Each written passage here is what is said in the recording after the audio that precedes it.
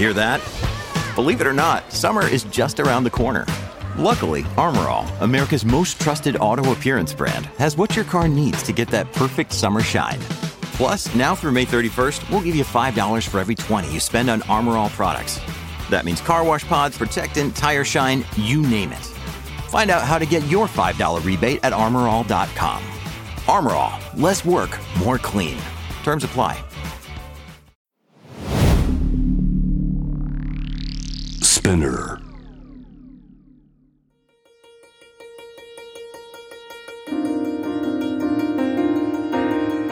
Welcome to Notebook, your guide to art, culture and tourism here in Tokyo and throughout Japan.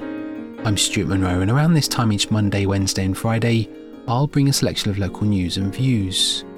On today's episode, we check in on exhibitions this weekend, but first, a lighthouse. It's been a week of anniversaries, with Blue Monday at one end and now Black Friday at the other.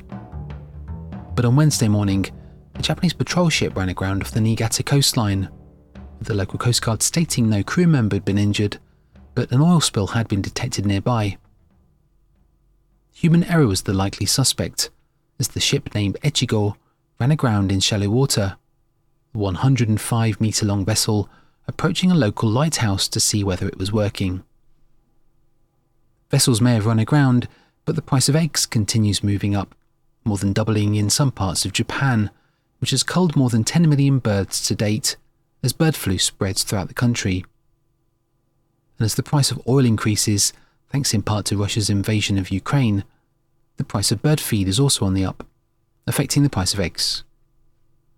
They've long been seen as a stable commodity, but one supermarket chain in Gunma Prefecture is buying its eggs from local farmers, saying the shortage has caused prices to go up 30 or 40%. Take a pack of 10 medium-sized eggs, for example.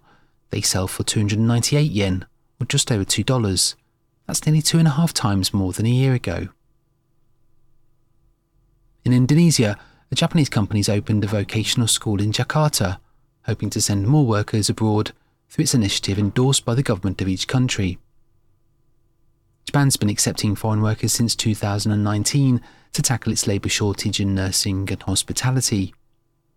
Meanwhile, Indonesia is also struggling with unemployment of its own in the wake of the coronavirus pandemic. Its population is the fourth largest in the world, at over 270 million, with 70% being of working age between 15 and 64.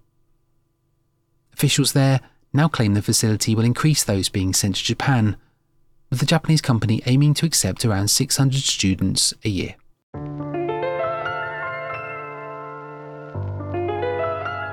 The cryptocurrency platform Coinbase Global is halting operations in Japan, less than a month after a similar company, Kraken, announced its plans to withdraw from the country.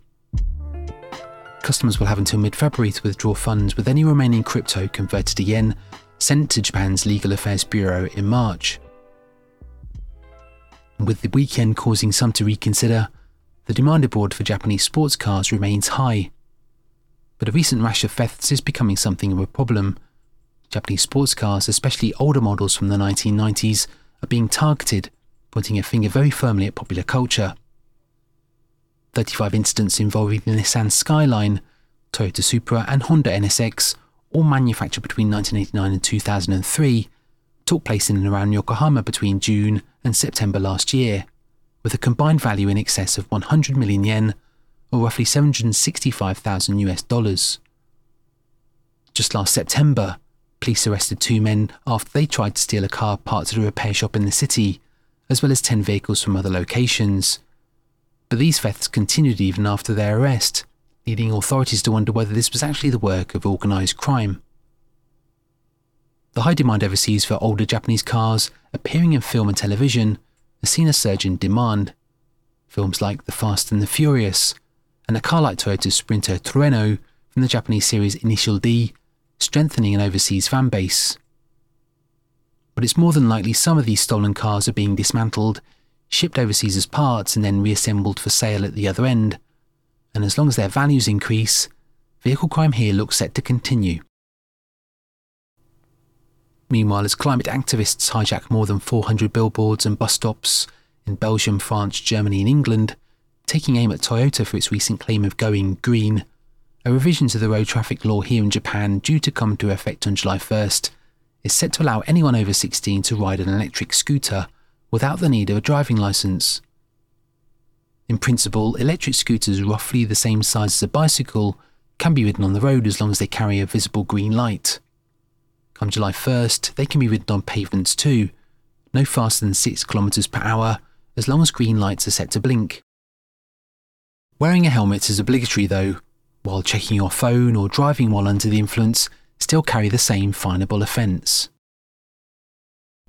And finally, with Art Bazaar at Shibuya's Hikarie building this weekend, an event curated by Tomi Okuyama, featuring 15 exhibitors from architects to galleries, artist studios to the National Museum of Modern Art in Tokyo, and more. And Parasitic Plastic Models, a solo exhibition by Izumi Kato at the Watarium Museum of Contemporary Art Shibuya. Spare a thought for Kaleidoscope of Books, a series of digital exhibitions from the National Diet Library of Japan, each telling a different story. There's the joy of browsing, the thrill of buying, a look at Japanese department stores from the early 20th century.